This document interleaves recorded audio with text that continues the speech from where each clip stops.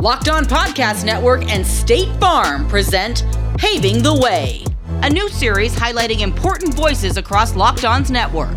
Every month, our host Kanani Stevens will showcase other Locked On hosts who come from underserved communities to hear the challenges they face to become a sports broadcast personality. Who will be paving the way this episode? Find out now.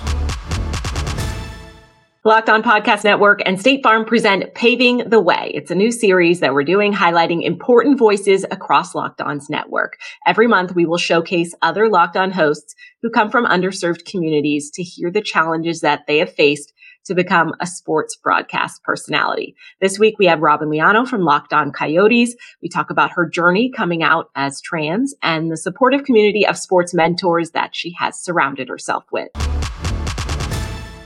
Robyn, we're so happy to have you here on Paving the Way. And we like to start out with our interviewees and kind of get a little bit of background. So if you don't mind telling us where you grew up and kind of how sports was an integral part of maybe your childhood. Yeah, thanks for having me on. And so I grew up in the San Francisco Bay Area in San Jose. So, and like my family, entire family, was like a whole family of about 6 people.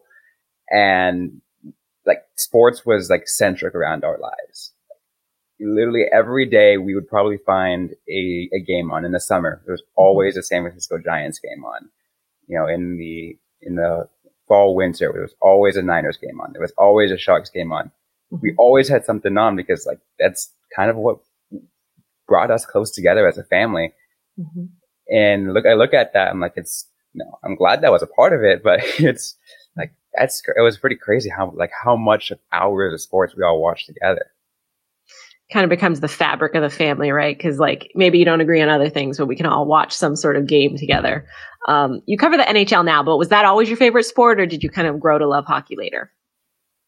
Yeah, it's interesting because like I've always had a little bit of a connection to hockey, and it was definitely one of my favorites. That was like one of my top 3. But when I went off to college, I kind of wanted to find a sport to really love, and hockey became that thing because my hometown was San Jose, mm-hmm. and out of all the Bay Area sports teams, the San Jose Sharks were that team. Mm-hmm. So I was like, okay, I'm going to follow this team for a while and then see what happens from there. But then overall, it ended up just becoming just a hockey love, not just Sharks, but just hockey in general, college hockey, minor league hockey, professional hockey, everything about it. I just loved it. You mentioned college. Obviously, that's a huge point for people to kind of like figure out who they are, figure out what they're doing. When you got there, did you know you wanted to go into sports? Like, how did that come about for you? So I actually, before I even went to college, I actually had declared my major in journalism, and I had the intention of going into sports. I had a minor in sports management as well. I knew this from the very start. I knew this in high school. I wanted to go into sports journalism. In what exact aspect of it, I didn't really know. Broadcast, print, whatever it was.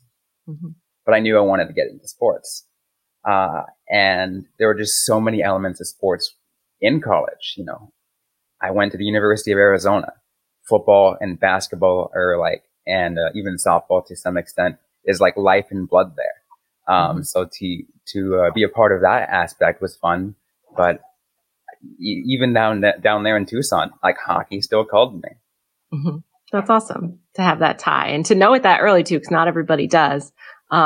We talk a little bit about on the show just kind of representation and, you know, being able to visualize yourself in a job, because a lot of us as younger people didn't have anybody to look up to that looked like them or sounded like them or maybe identified the same way as them. So can you kind of talk about how you identify now and then also how it was as a kid to kind of look at people doing the job you wanted, but not really seeing yourself in that? Yeah. So, I am a trans individual, a trans person of color, a trans woman, I didn't really know how I identified back then, as a kid. But I knew there was something, some bits of me that was different. I looked watching TV, and I would see like Hispanic broadcasters. I would see Asian / Pacific Islander broadcasters, and I'm like, cool, they look like me, but I don't feel like this connection with me. I just feel like there's something missing at an element of how I feel and what's going on in sports. And it wasn't until after I came out as trans that I kind of really realized to myself, I'm like, oh, that's what it's missing. Because there are no like trans broadcasters out there. There are very few trans sports writers out there. So, and once I found that there are at least a couple out that write out there, I'm like, okay, at least I know there's that they exist. Mm-hmm. There's just not enough representation. And when I found that out, it kind of put me down for a little bit, but then I realized that, there's an opportunity here to kind of, be a voice for those kind of people. Obviously, you're an example of that. You mentioned there are a few trans writers now, openly trans writers now. Is that kind of, how do you deal with that? And obviously being open is so hard with anybody, let alone, when you're in a public position. So has that always been easy for you to do, or just, is that something you just learn to accept? It's something you learn to accept, because I think like the first couple months after being out, like I was nervous like crazy, especially being out here in the sports world. It's a very, it's a very hyper masculine,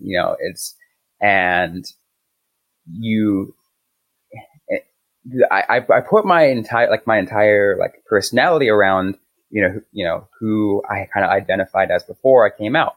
I had, several podcasts under my, previous name, and to just slowly transition over that, I was worried I would lose listeners. I was worried I would, get comments on YouTube or comments on reviews of my podcast on any kind of discrimination. But over time, those worries just went away. I'm just like, look, I don't care if there are a small group of people that don't like me for who I am. I have a good chunk of people who still follow me for the content I produce. And I think that's all that really matters. I think it always helps to focus on our actual jobs. I know our personalities are brought into this, but if you can do your job well, I feel like people always respect that. Have you felt like from your colleagues and maybe your mentors that you felt like you always had that support even when you were coming out? Oh yeah, absolutely. I think there were several people here, Nick, in the network that have, like, once I first came out, like they were some of the first people I talked to. They showered me with love. I talked to some of my professors at the University of Arizona. I was already graduated at this point, but I reached out to them because I still work close to them, and they've showed out their support. They kind of helped guide me through the emotional process of it all. It's definitely not easy, and having that support system is huge, especially when you're doing something like, just being open with your viewers and everything like that. In terms of, I guess I'll talk a little bit about this. Hockey isn't always the most inclusive of sports, so you're definitely dealing with that a little bit too. You mentioned your colleagues being very supportive, but is it hard sometimes to cover a sport that doesn't feel like it's always supportive of different kinds of people? Yeah, it is. I sometimes, I think about the way hockey is and the kind of culture it surrounds itself with. Sometimes I worry about stepping into a locker room. Someone sees how I look, and sure, I might look a certain way, and I might, and use the term here, pass as a certain gender to them. I open my voice, and everything kind of, and I think that's where I still get a little worried. Like, okay, what's this app might are they going to feel hostile towards me just because I identified a certain way? Or even just then, just outside of that, I hear how they say when I'm not around, what they say about LGBT individuals, not just trans, but, gay, lesbian, bi, or anything like that. And, it just, that kind of puts me down a little bit, because I'm just like, look, it's hard to be in a sport that doesn't accept me as much. But again, I just look at the colleagues around me and the people and the fans and people that do support me, and I'm like, look, at least I know that it's just groups of people. Like, 'cause if it's not everybody, I know there are at least still people out there. Absolutely. And kind of forging our way through, whether or not it's there to begin with, we got to make room for ourselves. We talked a little bit about hockey. Obviously, they try to do these LGBTQ nights sometimes. There isn't a ton of support always in different markets. What are your hopes maybe to see from the league and possible changes going forward? I think the big thing is, with Pride Nights, for example, I'm glad they have those. But I think there needs to be a little bit more done. I think, sure, you can wear a rainbow jersey pregame. You can have the pride tape. But it really goes beyond that. It really goes, interacting with your community. It really goes with supporting the local LGBT groups in your own city. There are I know there are plenty in all of these NHL cities. You can support them. You can go out and interact with them. You can, make them feel welcome. That's hopeful for going in the future that we can get a little bit more of that representation. Obviously, you're a perfect example of that. How did you kind of end up with Locked On? I know you wanted to do journalism from the get-go, but kind of how did you end up here? And I love it here because I feel like it's super inclusive and you get to kind of be yourself. Is that something you really enjoy about the network? Yeah, it's, getting to Locked On was, has been great. I've been covering the Arizona Coyotes and Tucson Roadrunners for so many years. While I was still in college, I actually got a chance to get my first professional writing gig. I was writing for, another network, and I got a chance to, be covering the Roadrunners. I believe it was their second year. And throughout all those years, I eventually gave myself a rapport. Someone from Locked On reached out to me and was like, hey, we're looking for hosts for the cover of the Coyotes. I know you cover the AHL, but I'm sure you're familiar with the Coyotes at this point. I'm like, absolutely. It's another opportunity. I'll take it. And once I got that gig, I got a chance to learn more about the Coyotes, and it gave me the opportunity to interact with the community, not just the Locked On community, but the Arizona community. I've already had that covering in Tucson, but then I got that leg up here in the Phoenix area. So that's been also really fantastic. Do you feel like being able to cover them and kind of start out at that level and move up has given you an extra edge? I always feel like if you work your way up with a team, you have that extra respect level and you just know them a little bit better. Yeah, absolutely. It's interesting because covering the Roadrunners in their second year, there were a lot of prospects and players down there who play for the Coyotes now. If I go to a press event or, go to the locker room, go interview that specific player, some of them will remember me, maybe some of them won't. But I at least have some of that rapport with those that do. And we can talk about, what we remember from when they were in Tucson to where they are at now. It really allows me the opportunity to see the full scope of everything, from not just myself going up, but seeing all these players going and getting their own career movement. What are some goals you have for yourself going forward? Obviously, you've worked your way up to the NHL now. You cover that team in the Coyotes in Arizona. What do you hope to kind of do going forward that you haven't done already? I mean, I'm still trying to, keep my way in sports. I'm, still trying to cover the NHL. My hope is to get up there to that more national, at least that national level, or at least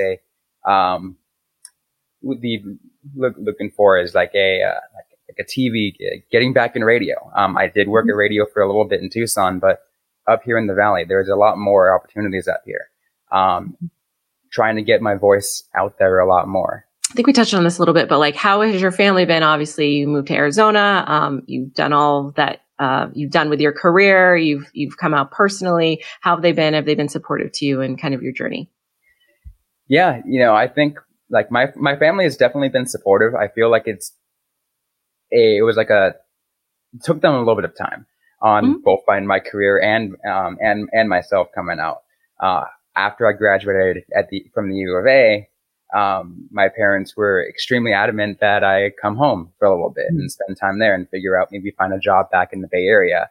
But right after they were telling me to come home, I had gotten offered a job at the flagship sports radio station in Tucson. And I was like, fantastic. I'm going to work here for a little bit, even if it's a producer or board operator job. I'm going to, work my way and get those opportunities. Did that for a few years. I came out. My parents were just like, they said they were supportive, but they knew the challenges I'd face, and like maybe you can come home or do something. I'm like, look, I'm still battling all these things. Let me take care of this myself.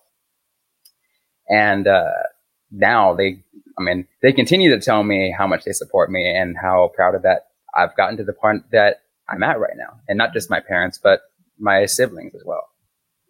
And that's great because, obviously, I think a lot of parents, I'm sure a lot of people have different situations, but, they support you. But any parent, they support you, but they're worried for you, right? Because you're their kid. So they always want the best for you in that situation. But to have that support is, especially when you're doing something very brave and maybe different to other people, it's always good to have that support, whether it's from work friends, family, or whoever. Obviously, we all need role models, mentors, people that have kind of guided us through this journey in sports media. Do you have any specific people that kind of got you to where you are or really helped you get there? Yeah, there were two people like that I can name, name specifically. The first would be Timothy Gasson. He down in Tucson, he was known as the AZ Puckman. He covered hockey in Arizona for I don't know, over 30, 40 years. He even saw the other minor league hockey teams before the U of A hockey was a thing.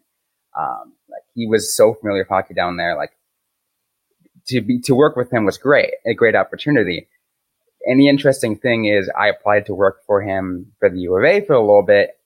He gave me a probationary period, and I was a sophomore or a freshman in college, and I was a little bit lazy, to be honest. And he's like, look, I can't, you got to understand what you're going to do. You got to understand the work ethic in this field. If you're not going to put that work ethic, I can't have you. So he rejected my application. I kind of took that to heart, and I'm like, look, I'm going to work hard now. I'm going to prove myself. I'm going to prove everyone else. And he kind of took a smile to that afterwards. I started covering the U of A independently, and I always talked to him every day. I thanked him for that life lesson. And he was one of the people that I would talk to after graduating as well. And he helped me get the Roadrunners opportunity. He was definitely one of those people that I really appreciate having out there. But I think even more so, I'd have to talk about the other one as well, because Brett Farah is the other one, because I probably had an even longer working relationship with him, because Brett was the media director at the U of A while I was a student at the U of A. I worked in student media. I was a sports director at the radio station. I was general manager at the radio station my senior year. So I worked closely with them. And during my senior year, he was also the beat writer for the Tucson Roadrunners, while I was also beat writer for the Tucson Roadrunners for a different publication. So we were always talking to each other, going back and forth about what it's like covering Tucson, what it's like being, kind of giving me advice, like what can I do to get to the professional after I graduate? What am I going to do?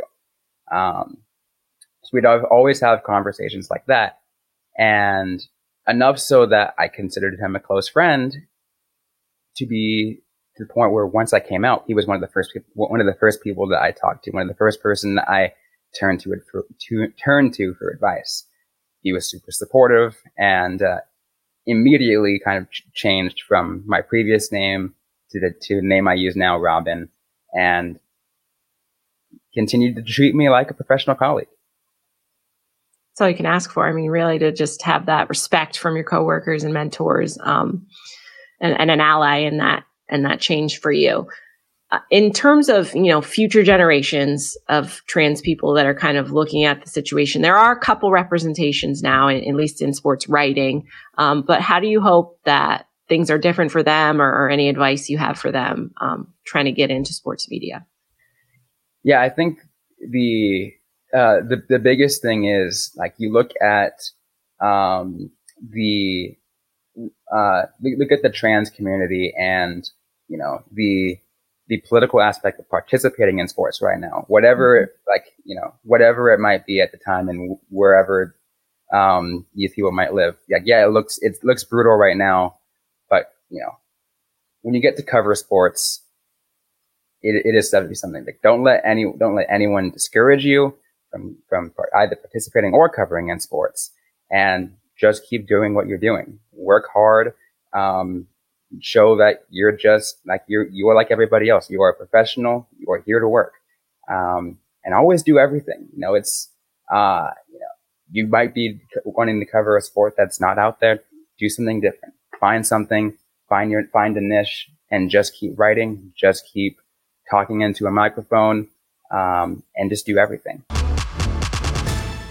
Before we end the show, we do want to highlight an organization we are working with in an effort to support paving the way for future generations faced with less favorable opportunities. State Farm and Locked On will be giving a donation to the incredible organization Everyone On for every host who visits our series. Thank you, Robyn. The mission of Everyone On is to unlock opportunities by connecting families in underserved communities to affordable internet services and digital literacy training. Doing so creates significant positive changes in the communities and society as a whole. A big thank you to our good neighbors at State Farm for their support on behalf of our hosts and helping pave the way for so many others in our community. Like a good neighbor, State Farm is there. Robyn, we thank you for being a part of Paving the Way and for sharing your story.